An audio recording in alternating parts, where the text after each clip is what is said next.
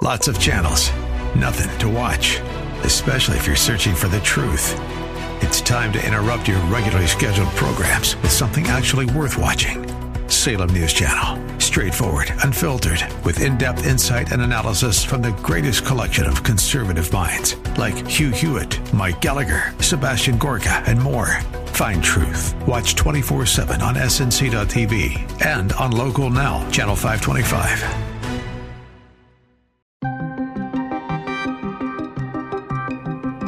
China's president signs an economic deal with Russia's Vladimir Putin. China has moved up the timeline. They think they're going to run the world by probably 2030. Manhattan DA Alvin Bragg responds to Republican lawmakers. Bragg himself looked at this case a year ago and decided not to pursue it. So that's how sketchy it is. The Fed is likely to raise rates again this week.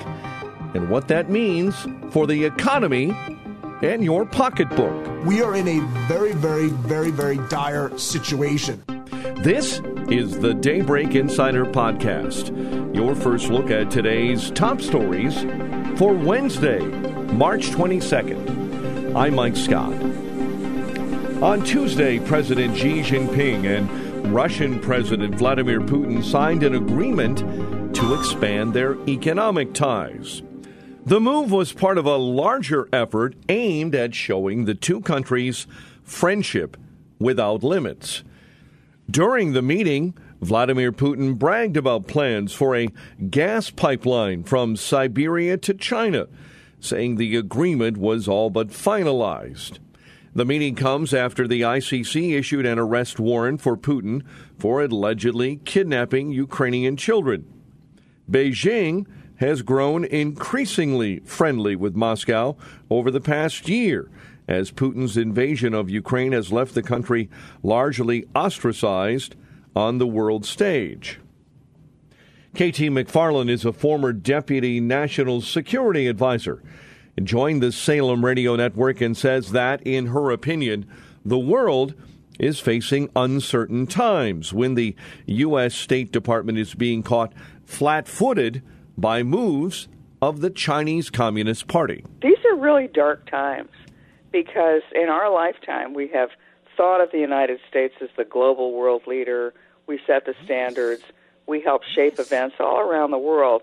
And the Chinese are moving out very, very effectively and quickly to establish the Chinese world order. And the State Department either isn't seeing it coming or is helpless to do anything about it, or frankly is okay with it. Their job is to manage America's decline, not to try to regain American technological superiority or diplomatic prowess or anything. So just look at the last couple of weeks. The Chinese have negotiated a deal between Iran and Saudi Arabia with the State Department didn't see coming. And it's a historic deal between two intractable enemies. And the Chinese didn't do it with military equipment. They did it with economic power. And they're buying now. The Chinese will have a lifetime, infinite supply of oil and natural gas out of the Middle East.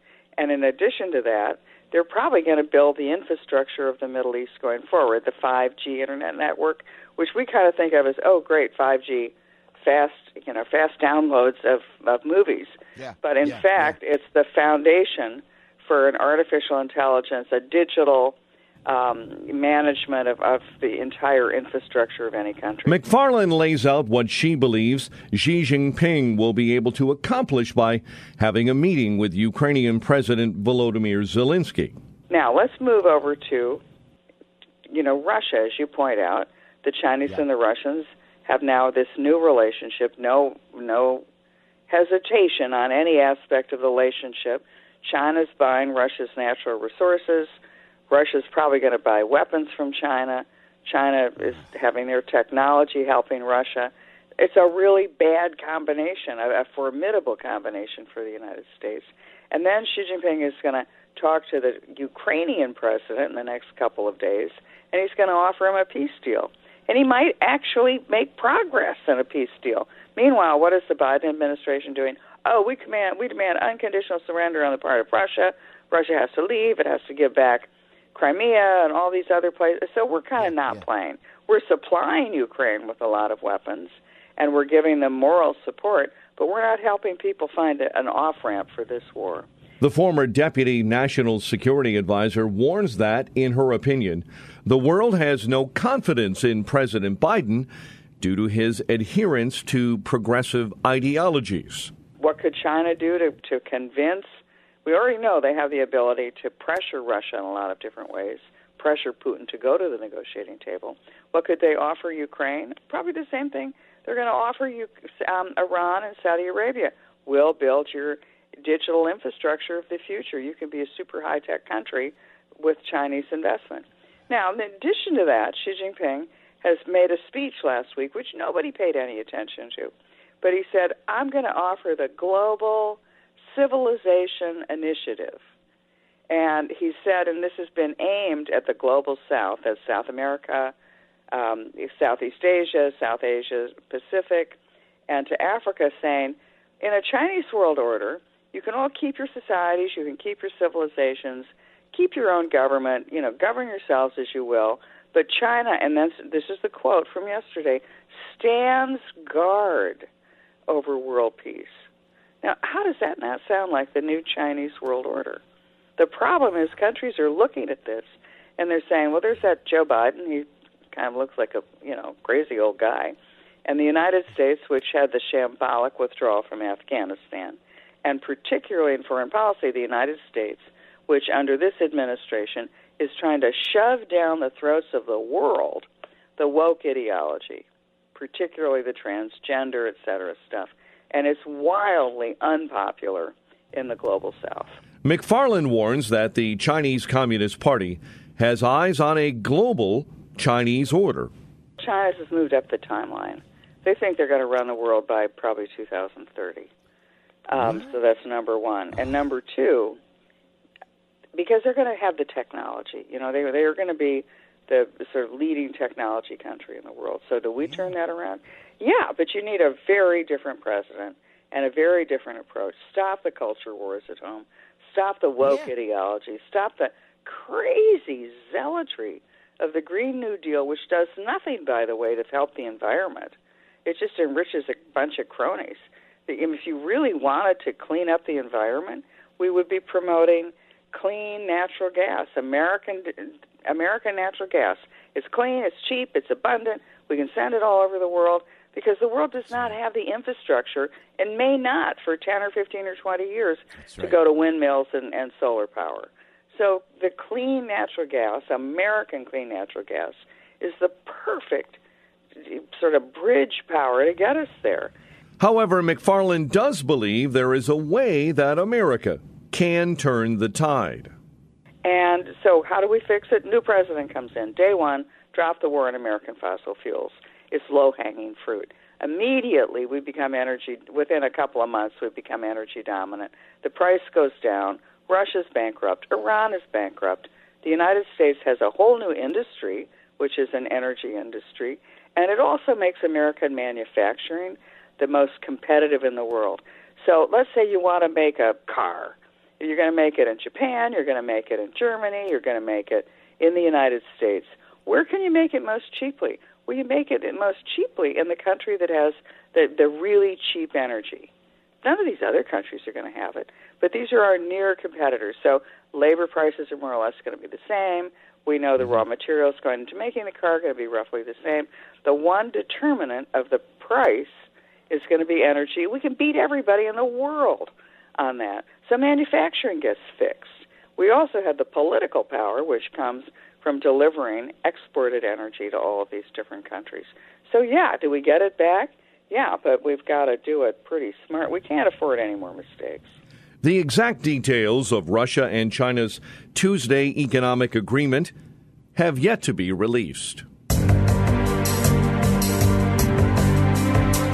Responding to Republican House Judiciary Committee members' letter which demanded Manhattan District Attorney Alvin Bragg testify before Congress on the possible indictment of former President Donald Trump, Bragg's office has issued a statement saying, in part, quote, "We will not be intimidated by attempts to undermine the justice process, nor will we let baseless accusations deter us from fairly applying the law. In every prosecution, we follow the law without fear or favor to uncover the truth. Our skilled, honest, and dedicated lawyers remain hard at work." End quote. However, since the former president took to his social media website, Truth Social, and speculated that he would be arrested, a growing number of people on both sides of the political aisle have been questioning the motivations and merits of the case that Bragg is trying to bring against the 45th president. Leland Vittert of News Nation says that Bragg should try to find a way out of the situation he put himself in so that he can avoid an embarrassing loss at trial. How does Alvin Bragg get out of this? And by this, I specifically mean breaking 250 years of American tradition, indicting a former president, and then potentially losing a very public and thus embarrassing trial. And to add to that, even Democrats who hate Donald Trump don't fully support this indictment. It is very difficult to find anybody who thinks that this is actually a good idea, that indicting former President Trump on this case in New York is a good idea. Vittert lays out what he believes are the high stakes that some Democrats aren't willing to bet on. Democrats know you get one shot to indict Trump. If you lose at trial, suddenly all the other investigations look like jokes. You know the saying, if you're going to shoot the king, you have to kill him. An acquittal simply emboldens Donald Trump and discredits the Georgia investigation and the Department of Justice Special Counsel investigation. Even CNN's Van Jones is questioning if indicting Trump based on what Bragg has presented is a good idea.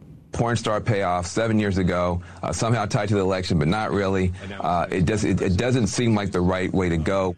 Andrew McCarthy, a senior fellow at National Review Institute, a National Review contributing editor and lawyer who served as an assistant U.S. attorney for the Southern District of New York, joined the Salem Radio Network and says that Bragg is essentially an elected progressive Democrat. I think it's to get Trump nominated because the Democrats think they can beat him in 2024. I think that's part of it, at least, Kevin. The other thing I think we should probably be more mindful of, we're very federal-centric in the media, but, while federal prosecutors are appointed by the president and vetted by the Senate to at least to try to make sure that they're not going to use their power as a political weapon, in the states, and in New York in particular, district attorneys and state attorney generals, those are elected positions. Alvin Bragg, it's probably better for us to think of him as an elected progressive Democrat than just a law enforcement official. McCarthy points out that last year, Bragg didn't want to pursue this case, which shows how weak it is. Bragg himself looked at this case a year ago and decided not to pursue it. So that's how sketchy it is. But basically what they're looking at is a charge of falsification of business records, which is a misdemeanor under New York law, but it can be inflated into a felony, a Class E felony, meaning it's punishable by up to 4 years imprisonment. If a prosecutor could prove beyond a reasonable doubt that the defendant falsified the records for purposes of concealing another crime. And the problem Bragg has is, it's going to be hard enough to prove that this was actually misdemeanor falsification of records. It doesn't appear that he has another crime. And even if he could show that there was some other crime hovering around here, like campaign finance or, some tax violation or whatnot, he'd have to prove not only that the crime was enmeshed in all this, but that Trump intended by falsifying the records. The former U.S. attorney says that Bragg will have a difficult time proving Donald Trump was trying to do anything but avoid embarrassing his wife. The two problems you have with that is, number one, Trump was not in charge of the Trump Organization records, so he may not have known exactly how they booked it.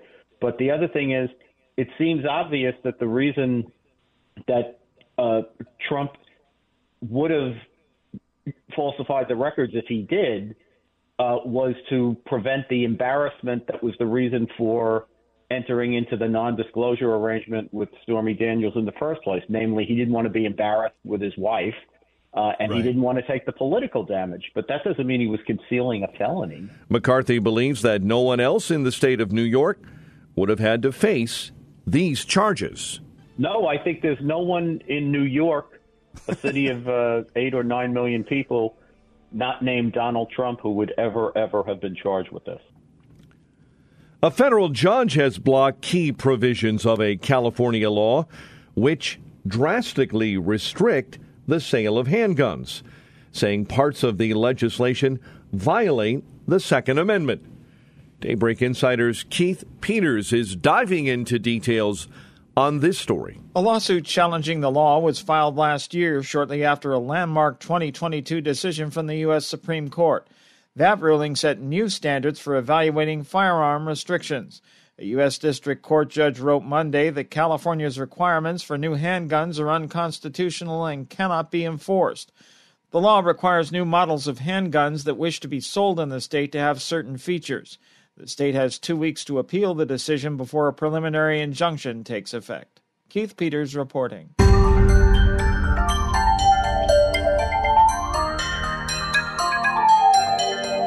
As the Federal Reserve meets to decide whether or not the U.S. economy needs another interest rate hike in order to cool rampaging inflation, a few top CEOs believe that the market is in a very dire situation. Chairman Jerome Powell has embarked on its most aggressive rate hike path since the 1980s to try and combat stubbornly high inflation. However, a recent report indicates that the Fed may find it difficult to avoid a recession later this year. Lydia Moynihan, News Nation's business analyst, says that while many businesses hope that the Fed will ease up on rate hikes, experts believe that this may be the last one we see for a while. A lot of people, as we head into this, even Elon Musk weighing in, saying that the Fed shouldn't hike rates at all. A lot of Fed governors as well chiming in saying, calm down. We've had bank runs. We've had bank collapses. Just put your foot on the brake already. And then there's the expectation of what they will do. Increasingly, that expectation is that they will do a 25 basis point hike. That's what the market has baked in. 85% of people believe that is what's going to happen at this point. But it's important to note that there's what they will do tomorrow. And then, of course, there's what they'll signal. And this is what the Federal Reserve is able to do. And this is why people will be paying attention, not just to what they do with interest rates, but what they say in the meeting and what those notes look like and what Jerome Powell has to say. Because even if he raises interest rates 25 basis points, but signals we're done, we're pausing, we're going to take a break, I think that would be a real relief to the market. So even if we get that interest rate hike, if he signals that after this, we're just going to let everything work its way through the system, we're going to just take a step back, see what happens, I think that would be a real relief to the market. So that is, I think, what people are hoping for at this point, is we do get that little bit of a bump, but then we hear that we won't have to deal with this for some time down the road. Mike Lee of Strategic Values Partners explains what he believes is the problem with the current banking crisis. I think this banking crisis is one of confidence, more so than structural issues. I think you had some very unique issues at Silicon Valley Bank that have bled across into a few other banks that were in this venture lending space. But beyond that, there's a lot of structural changes that have happened since 2008. Okay, obviously Credit Suisse has been in some trouble for a long time. That bank existed as a trading operation, and based on capital requirements and the trading environment, made it very difficult for them to exist going forward.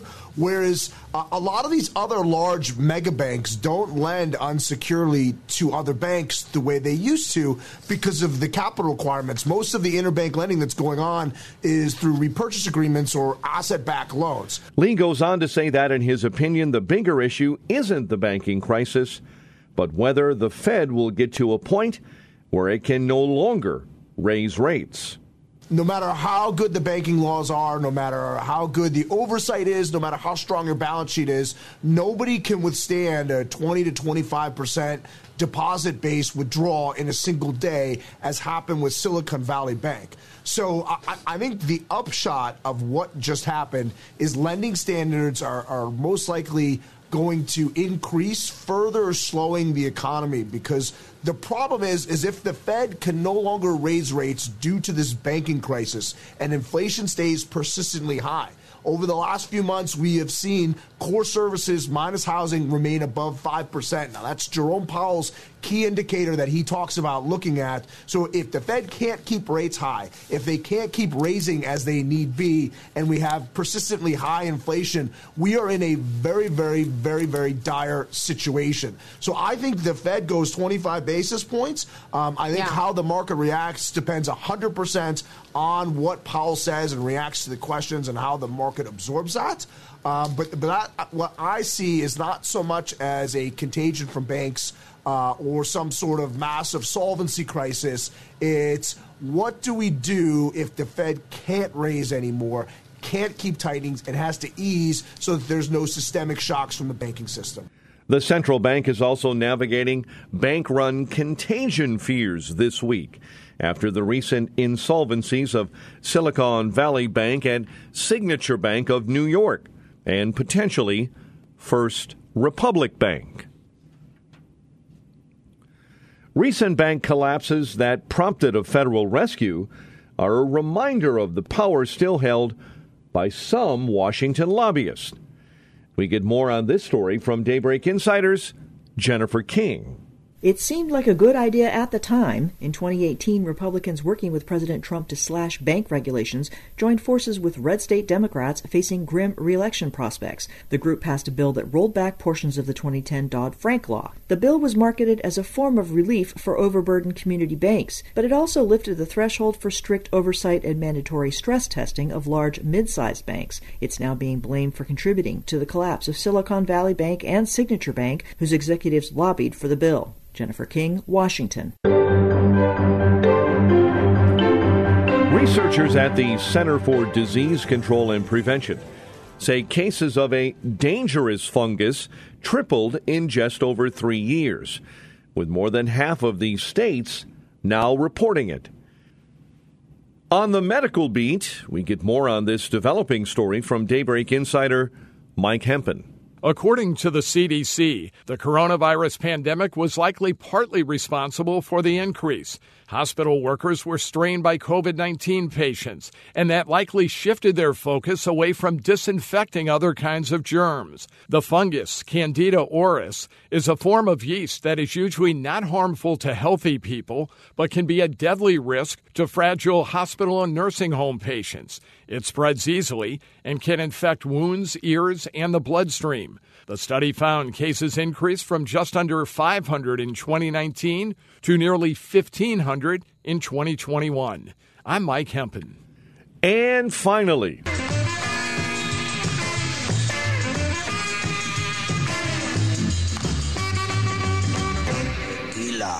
bad news for tequila lovers, as some reports are suggesting that the alcoholic beverage is on the rocks. Reports suggest that extreme weather during the past few years in Mexico has hurt crop production of the base and main ingredient in tequila. The agave plant is harvested and the sap is extracted to produce the base ingredient for mezcal or tequila. And Mexico's national tequila industry officials deny a shortage in their classic liquor. However, experts say that the growing demand in the European market and inflation have caused a shortage in the plant used to make tequila. Exported volumes rose by 73% just last year. The price of the plant has also risen from 5 to 7 Mexican peso dollars. Experts say that a combination of extreme dryness and unusual winter warmth has depleted soil moisture reserves and intensified the drought across Mexico. Looking ahead, experts suggest that there is no indication of any improvement in the situation as the drying pattern continues into the spring.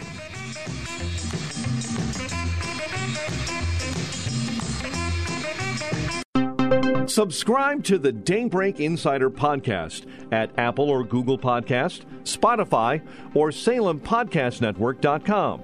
Get our companion Daybreak Insider newsletter each morning at DaybreakInsider.com. Ongoing coverage of breaking news and commentary at SRNnews.com and TownHall.com. Thanks for starting your day with us. I'm Mike Scott.